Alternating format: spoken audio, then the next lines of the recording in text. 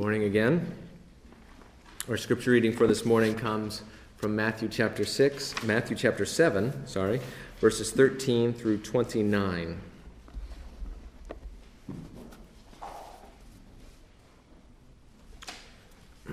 Before we read God's word, let's pray together and ask for his blessing. Our Father, we come before you once again to hear from you. We long to hear from you. We need to hear from you. Because we know that man does not live by bread alone, but by every word that comes from the mouth of God. We know that your words give life.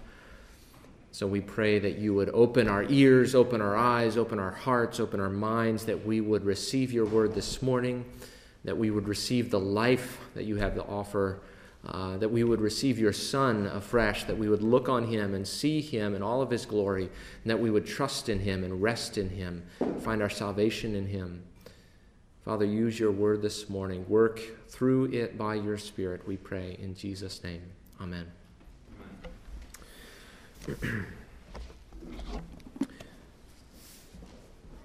Matthew chapter 7, beginning with verse 13. Enter by the narrow gate, for the gate is wide and the way is easy that leads to destruction, and those who enter by it are many. For the gate is narrow and the way is hard that leads to life, and those who find it are few. Beware of false prophets who come to you in sheep's clothing, but inwardly are ravenous wolves. You will recognize them by their fruits. Are grapes gathered from thorn bushes or figs from thistles? So every healthy tree bears good fruit, but the diseased tree bears bad fruit. A healthy tree cannot bear bad fruit, nor can a diseased tree bear good fruit. Every tree that does not bear good fruit is cut down and thrown into the fire. Thus you will recognize them by their fruits. Not everyone who says to me, Lord, Lord, will enter the kingdom of heaven, but the one who does the will of my Father who is in heaven. On that day many will say to me, Lord, Lord, did we not prophesy in your name and cast out demons in your name and do many mighty works in your name? And then I will declare to them, I never knew you. Depart from me, you workers of lawlessness. Everyone then who hears these words of mine and does them will be like a wise man who built his house on the rock. And the rain fell, and the floods came, and the winds blew and beat on that house, but it did not fall because it had been founded on the rock. And everyone who hears these words of mine and does not do them will be like a foolish man who built his house on the sand. And the rain fell, and the floods came, and the winds blew and beat against that house, and it fell, and great was the fall of it.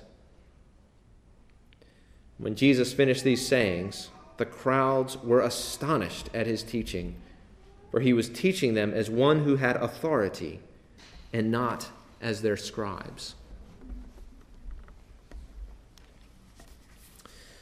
Well, authority is a dirty word in our culture. Authority figures are those who stop us from having fun, we think. The authority is what we must throw off if we are to realize our true individual potential. Authority is typically equated with authoritarian. Authority means to have the right to control or command or determine or govern. But authority is really about speech. On one level, at least. The word jurisdiction. I love the word jurisdiction. It sounds like a funny word to love, but I really do. It's a great word. And the word jurisdiction, if you look it up in the dictionary, one of the definitions is power, authority, control, right? It's kind of a synonym for authority. But jurisdiction, in its origin, means the right to speak. The right to speak. That's what jurisdiction means. Authority is having the right to speak. It's more than that. Yeah, it's more than that. That's true. But it also means having the ability to back up your words, or having the right to back up your words.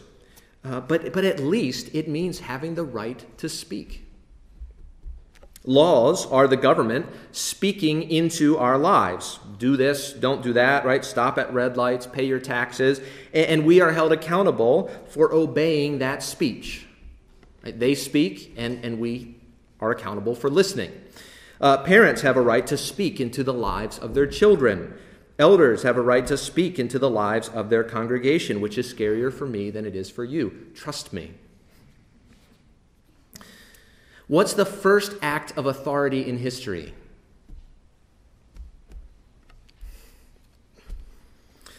Genesis chapter 1, verse 3, and God said, "Let there be light." God exercises his right to speak into the void. That's authority. Why don't we like authority? Well, we don't like authority often because we don't want others speaking into our lives. We don't want people telling us what to do. Now, that's not actually true in every culture, but in our culture, we like our autonomy. Right? We like to be self-governed. We're okay with suggestions, right? That's fine. You can give me a suggestion if you want. But when we talk about authority, we're talking about the right to speak. We mean more than suggestions. The government doesn't suggest that you stop at red lights or pay your taxes, right? Well, this morning's passage, we're going to see that we're all confronted with a choice of submitting to or rejecting the authority of Jesus. And our outline, you can see in your bulletin on the back, our outline is, we'll talk about one authority, we'll talk about two ways, three dangers, and then one choice. In light of what we said, it's interesting what the crowd say about Jesus in the end of the Sermon on the Mount. Verses 28 and 29 say this: "When Jesus finished these sayings, the crowds were astonished at his teaching, for he was teaching them as one who had authority, and not as their scribes." Now, the crowds aren't meditating on sort of the deep meaning of authority, but in light of what we've just said, they're saying, look, this guy Jesus, he's speaking as if he had a right to speak. The religious leaders in Jesus' day, they never said, here's what I think, right? But they always said, here's what Rabbi so-and-so said, right? They knew they didn't have a right to speak in their own authority, so they quoted somebody else who was a given authority on a subject. But Jesus in the Sermon on the Mount, he doesn't do that. His claim, by the very manner of his speaking, is that he has a right to speak. He has a right to speak about the Father. He has a right to speak about our relationship to the Father. He has a right to speak into our lives. He has a right to say, do this, don't do that. Jesus is claiming authority, and the people know it. They realize it. Well, which brings us to a very good question, which is, what right does Jesus have to exercise this kind of authority? What right does he have to tell us, do this, don't do that? What right does he have to tell us how to live? And it's actually a question that comes up later in the Gospel of Matthew and Matthew 21. People ask Jesus this question: where does your authority come from? And it's really an important question. In fact, it is the question of life. Because if Jesus has a right to speak into our lives, we need to listen. Because like with governments and parents and so on, we will be held accountable for whether we listen or not. Of course, if Jesus doesn't have a right to speak, then we can all go home. There's no reason to be here. So this issue is of extreme importance. Does Jesus have a right to speak into our lives? Does he have authority? Well, I want us to go back first, before Jesus' sermon, right before the Sermon on the Mount. Jesus goes into the wilderness and he's tempted by the devil. And Jesus responds to the devil. His first response is, "Man shall not live by bread alone, but by every word that comes from the mouth of God." And then comes this sermon. And we're told in the beginning of the Sermon on the Mount, Matthew chapter 5, verse 2, it says, "And Jesus opened his mouth and taught them, saying," and then it goes on. And you might wonder, well, why does Matthew mention that Jesus opens his mouth? Right? I mean, Luke doesn't. Luke has a very similar section in Luke chapter 6, and Luke says, actually, Jesus lifted up his eyes on his disciples and said, right? Luke mentions Jesus' eyes. Matthew mentions Jesus' mouth. Why? Right? Why? Why mention that Jesus opened his mouth and said? Well, because man does not live by bread alone, but by every word that comes from the mouth of God. And Matthew's making a connection here. Sometimes when we come to the Sermon on the Mount, people see Jesus as kind of like a new Moses in the Sermon on the Mount. Maybe you've heard this before, maybe not. But, in the Exodus, after the Exodus, they pass through the Red Sea. The Israelites go into the wilderness. Moses goes up onto a mountain. He receives the law from God, and then he distributes that to the people. And here Jesus goes through the waters of baptism. He's tempted in the wilderness. He goes up on a mountain, and then he speaks his law to his disciples. But Jesus is not a new Moses. He is not being pictured as a new Moses. Jesus is, in the Exodus, Moses is the one who receives the law on the mountain. Jesus is here giving the law on the mountain.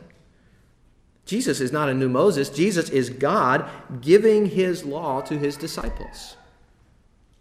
Man does not live by bread alone, but by every word that comes from the mouth of God. And then Jesus opens his mouth and begins to speak, and he speaks with authority. Why? Because he's God. Because he has divine authority. He is the one who made the heavens and the earth. He is the one who made humanity. He's the one who made his disciples. He's the one who made you and me.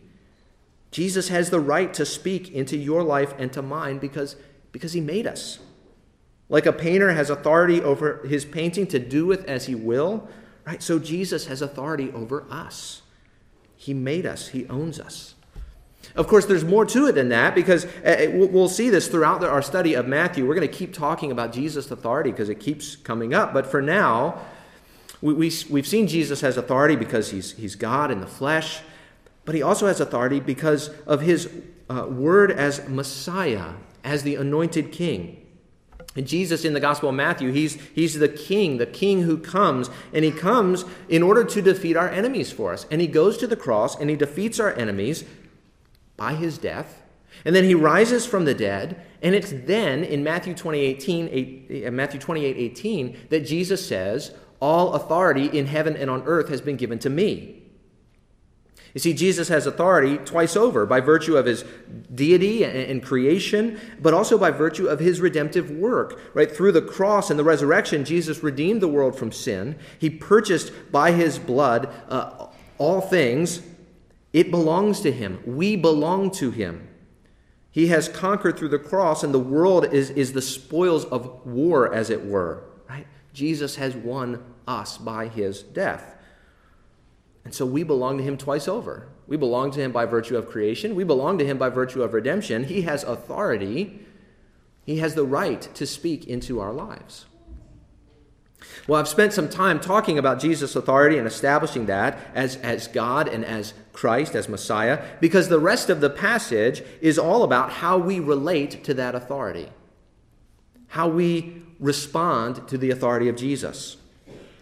And we see essentially that there are two ways, right? Two ways that we respond to the authority of Jesus. Verses 13 and 14 say this: "Enter by the narrow gate, for the gate is wide and the way is easy that leads to destruction, and those who enter it are many. For the gate is narrow and the way is hard that leads to life, and those who find it are few." Now, Jesus there talks about two gates or two ways, and there are different ways of understanding these two images, but one way is to see the gates as opening up to the path, right, or to the way. So there's this wide gate that opens onto this easy path, and there's this narrow gate that opens on to this difficult path. And of course, it seems like a no-brainer, right? Because if there's an easy path that's easy to find, that's the way you're typically going to take. You're not going to intentionally choose the difficult way. It seems like a no-brainer, except that the wide gate with the easy path leads to destruction, and the narrow gate with the hard path leads to life. Jesus is saying, look, there are two ways to live. There are only two paths you can go by, the path that leads to life and the path that leads to destruction. Now, some people, they come to this kind of passage and they think this is the problem with Christianity, isn't it? Right? It's narrow, it's exclusive. There's this road or that road, and you have to make your choice. There's only two roads, one's right, one's wrong. In Christianity, right? Christianity is obviously the right road, and everybody else is wrong. And here's the problem with Christianity. It's this very narrow, very exclusive religion. But interestingly, these are the words of Jesus, right? Normally people will say Christians are narrow-minded, Jesus was okay. These are the words of Jesus, right? This is not Christians saying this, but Jesus saying there are just two roads, one to life, one to destruction. And it's not narrow if Jesus is right. It's not narrow to say that all people must breathe air to live. You wouldn't say you're being narrow and exclusivistic, right? No, you're just stating the way it is. And that's what Jesus is doing. More important than arguing over whether Jesus is being exclusivistic or not is understanding these two roads, right? Where do these two roads depart? Or put positively, what is the road to life? And that's the one we want to be on, right? We want to be on the road to life. So what is it? What is this road to life? The road to life is acknowledging the authority of Jesus. That's what the rest of the passage is about. That's what we're going to see. That's what we're going to see with the false prophets, right, who are those who claim to have authority. There's those who call Jesus Lord, Lord, those who acknowledge his authority, right? It's all about the authority of Jesus. The road to life is acknowledging the authority of Jesus. Jesus is the one who has authority, which means the two ways to live, right? Road 1, reject the authority of Jesus. Road 2, acknowledge it. Now, I should give a clarification at this point, and that is that the way that we enter and stay in the Christian life is not by what we do, but it's by faith. And I'm going to repeat this again later, but I want you to hear it now. You become a Christian, right? You're saved from the coming wrath of God by what Jesus did on the cross, by trusting in his work on your behalf. But we're saved into a life of obedience. Right? That's the path that Jesus sets before his people. He says to his disciples, follow me. He calls us into a life of discipleship, a life of obedience to the authority of Jesus. So Jesus is going to use his authority. As we go on in the Gospel of Matthew, we're going to see Jesus use his authority to heal people and to forgive sins and to undo the effects of sin in the world. He's a good king, right? He's not a tyrant. He's not a self-serving dictator. But that doesn't mean, right, just because he uses authority in good ways, that doesn't mean he's to be obeyed any less, right? No, we are to obey our good king. And so there are these two paths. There's the path of life, which however much we may stumble on that path, which we do, it's pursuing obedience to King Jesus. Well, that sets us up for these three dangers, right? And three dangers as we seek to walk on this narrow path of obedience. The first, we see it in the first section about the narrow gate. It's the danger of comfort and company. Following Jesus, according to Jesus, is a hard and lonely road. He says the way is hard, and those who find it are few. Now, my natural inclination, and my guess is your natural inclination, is to avoid things that are hard. My first impulse is to go along with people around me because that's easier than going against them. Most of the world doesn't acknowledge the authority of Jesus. In our culture, again, autonomy rules, right? Everyone has the right to do with himself or herself as he or she sees fit. I run my own life. I can do as I please. Nobody tells me how to live or what to be. We live in an age of the sovereign self, right? I'm in charge of me. And so acknowledging the authority of Jesus goes against the grain of culture. It goes against the grain of the people around us. And that's not easy, right? It's not easy to take Sunday off from our regular work and spend time with God's people in a world that says just run 24/7. It's awkward at times not to laugh at your coworker's inappropriate joke. It's hard not to get caught up in the me-first rat race of trying to get ahead in your career. It takes effort to avoid filling your mind with the sexual immorality that is so prevalent in our culture all around us. And it's uncomfortable to talk about our allegiance to Jesus when much of the culture looks at the Bible as just a book of fairy tales. And so unless I want to stick out, unless I want to go against the flow, I really need to reject Jesus and just do my own thing, which is ironic, by the way. If I don't want to stick out, I need to do my own thing. And so the ease of going along with culture, of justifying my actions because everybody else is doing it, right? Why can't we, right? This is an ever-present temptation. It's easy to go with the flow. And Jesus says there are two ways to live, right? The one way is the way to life, but the other way has its attractions. It's comfortable, it's easy, and there's plenty of company on that road.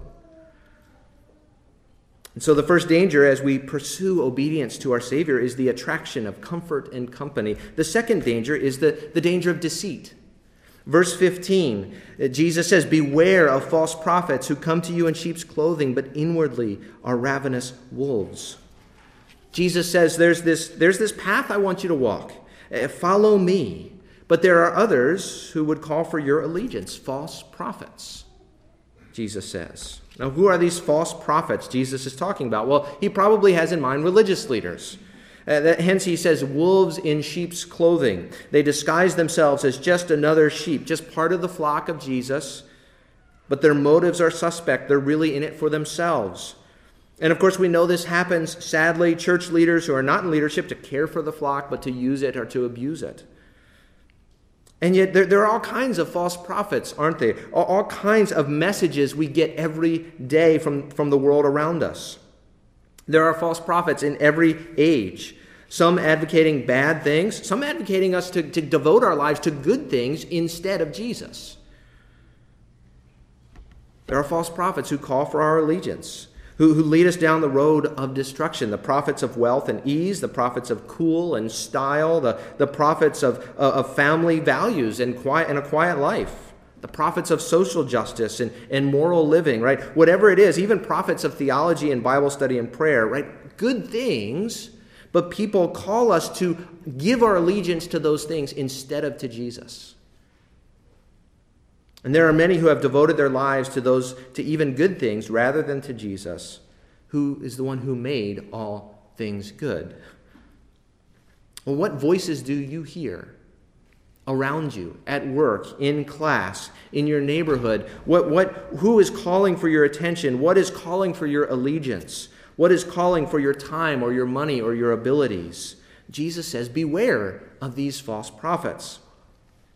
Now, sometimes these false prophets are obvious, but sometimes not so much. And especially in the church, it's sometimes hard to tell. So Jesus gives us a simple criterion in verse 16. He says in verse 16, "You will recognize them by their fruits." See, the fruit that a bush or a tree bears is the key indicator as to what kind of a tree it is.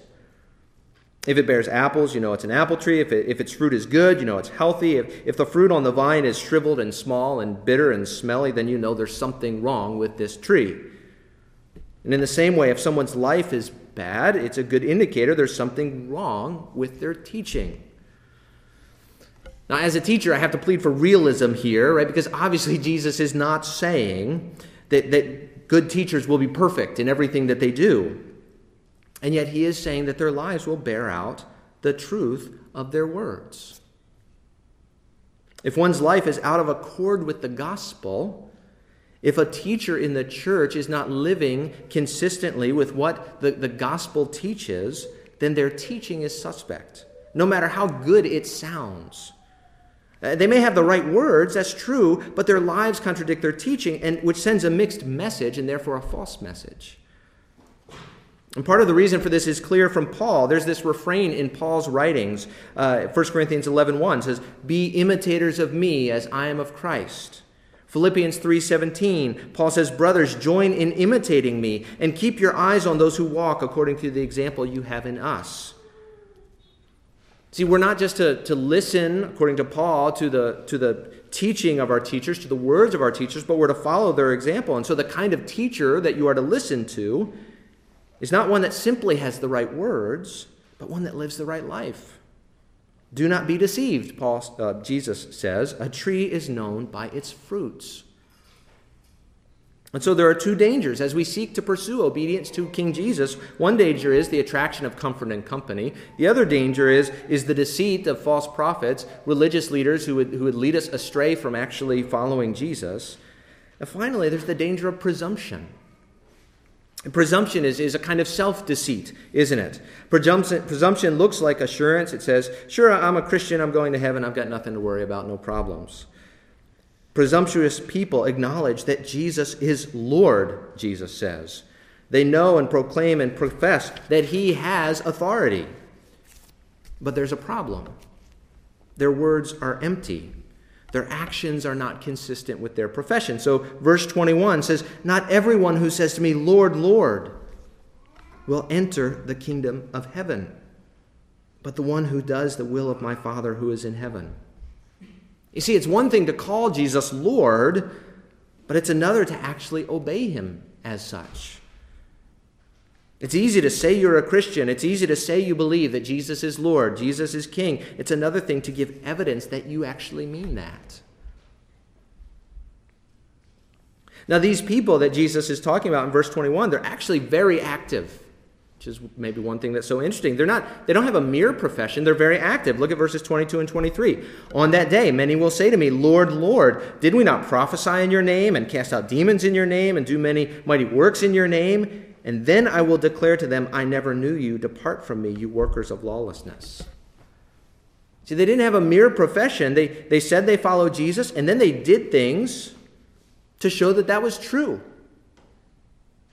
But notice what's going on here.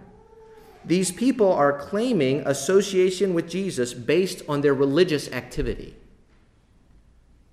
Right? I mean, they're doing things, prophesying, which we would say preaching is probably what they're talking about. They're proclaiming who Jesus is, right? They're casting out demons. They're doing mighty works. They're saying, "Look at my religious works, Jesus. Look at my great ministries that I've been a part of. Look at all that I've done for the church. We've been so active for you, Jesus." And you might think that the problem here is that these people are pointing to their works instead of to grace, and of course that is a problem. But that's not the problem that Jesus points out. He says they did not do the will of the Father, but were workers of lawlessness. Despite all those religious things that they did, Jesus calls them workers of lawlessness. They did all this great ministry. How could Jesus say that? Well, think about the kinds of things Jesus has been teaching in this sermon. Right? Go back through chapter 5 and chapter 6 and the first part of chapter 7. What has Jesus been teaching? He has not been giving us lessons on church work or ministry. He will go on to talk about ministry more in Matthew, but that's not really his focus here in the Sermon on the Mount.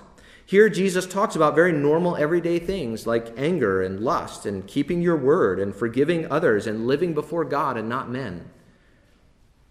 See, these people here in Matthew 7 are being rejected, not because they didn't do amazing, extravagant ministry in the church.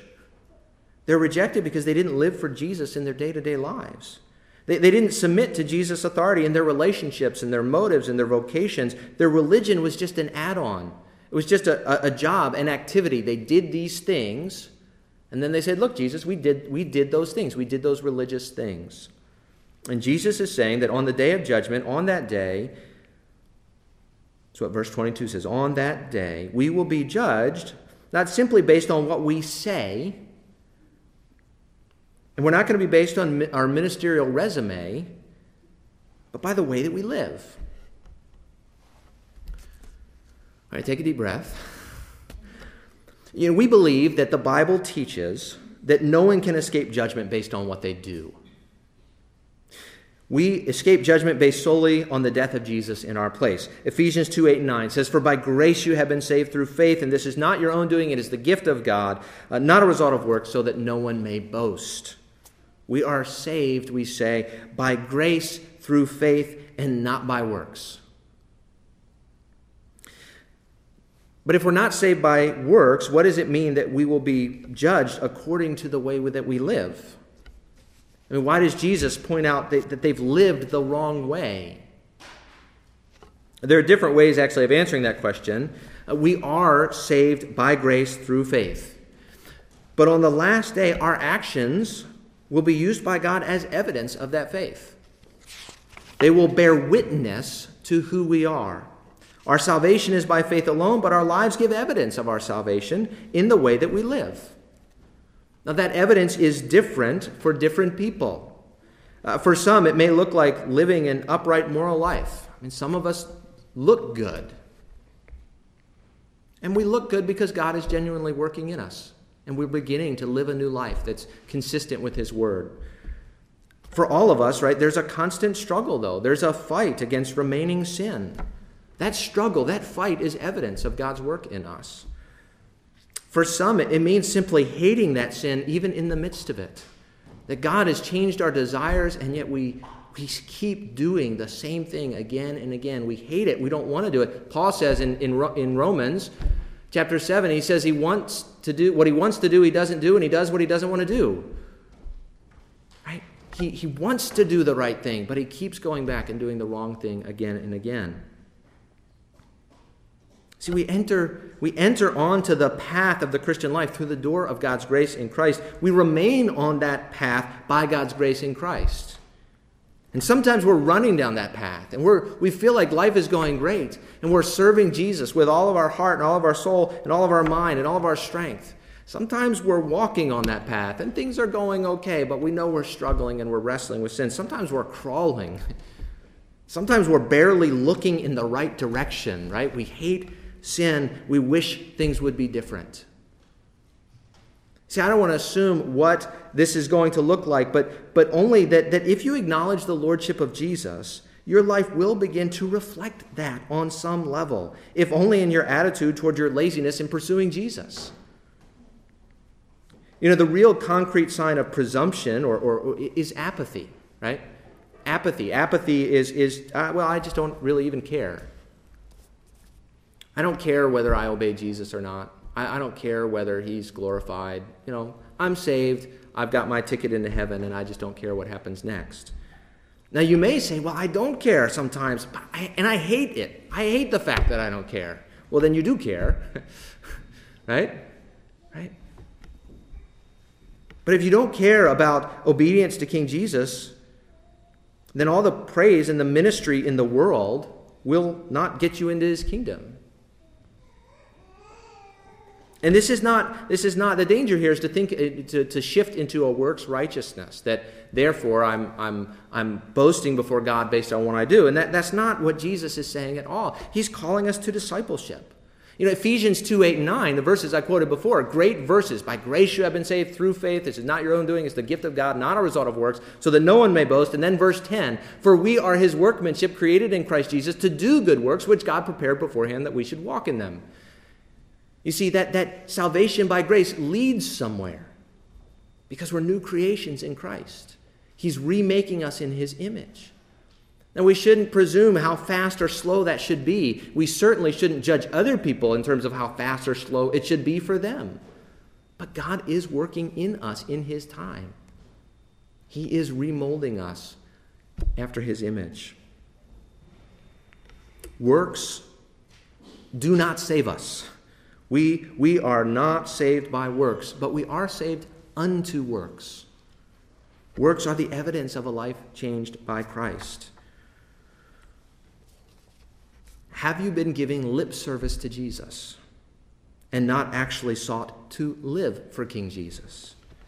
Have you rested in your religious works as if going to church or saying your prayers or reading your Bible, as if those things are what are going to get you into heaven, or are even the true sign of a relationship to Jesus, and you haven't actually sought to follow him in every area of life? A tree is known by its fruit, Jesus says. When we call Jesus Lord, we're committing to following Jesus. Pursue him. Right? Pursue him with all your heart.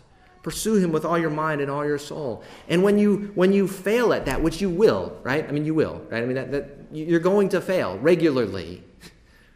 When you fail, confess your sin to Jesus and say, Jesus, help me to pursue you again. Right? I know you love me in the gospel. Your love is not dependent on what I do. I know you're working in me. Keep working, Jesus. Change me. Conform me into your image. And so we have this choice, right? We have this choice. Am I going to reject the comfort and company of the world for the loneliness and difficulty of following Jesus?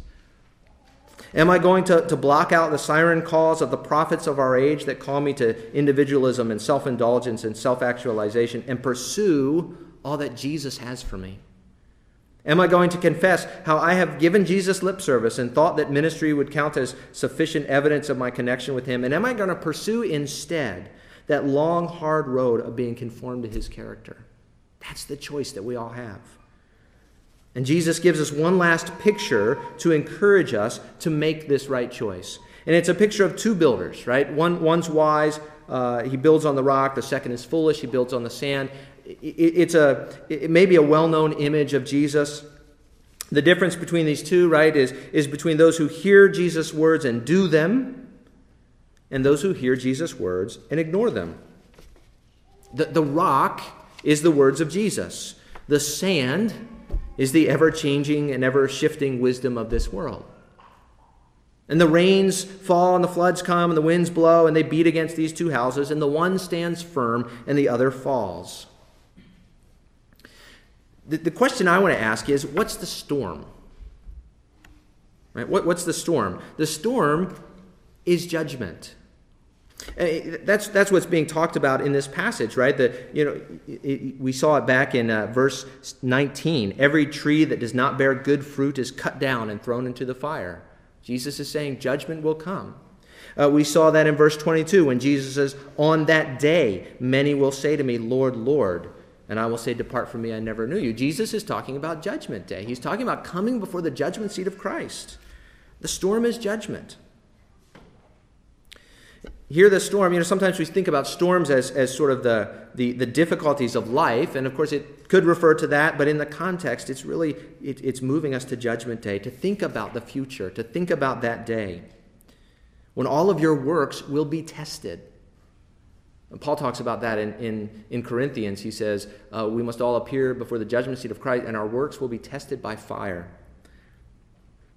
And judgment is often talked about in terms of cataclysmic natural disasters like it is here. The flood in Noah's day is a good example of that. Well, why is it that those who hear and do Jesus' words will survive the judgment to come? Why is it that those who hear and do Jesus' words will survive the judgment to come? Is it because their works are better? It's interesting. The illustration that Jesus is giving is interesting. Because Jesus does not say that the house built on the rock was a better house.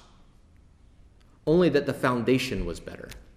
Right? There are two houses, from all appearances, you might look at them and say they look exactly the same.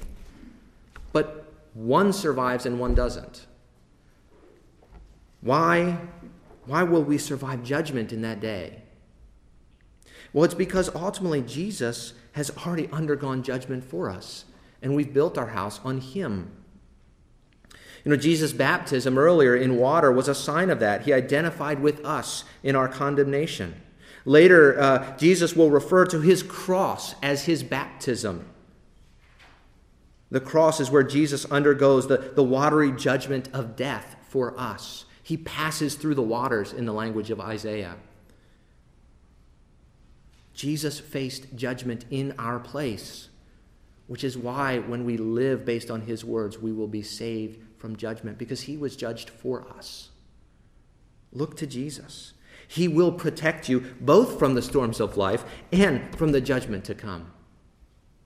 Because he's been there. He's done that in our place for us. Call him Lord and pursue obedience to King Jesus. Let's pray. Jesus, we hear your call as your disciples, that you promise to give us life because of your death and resurrection, and then you call us to new obedience. And that's scary on so many levels, Jesus. It's scary because we're afraid to give up the reins of our lives. We like to be in control. It's scary because we think we can't do it. We're never going to do it, Jesus. We're going to keep falling short, and you know that. And you're ready to forgive, ready to pardon. Jesus, fill us with your Spirit so that we would pursue you more and more. We pray this in Jesus' name. Amen.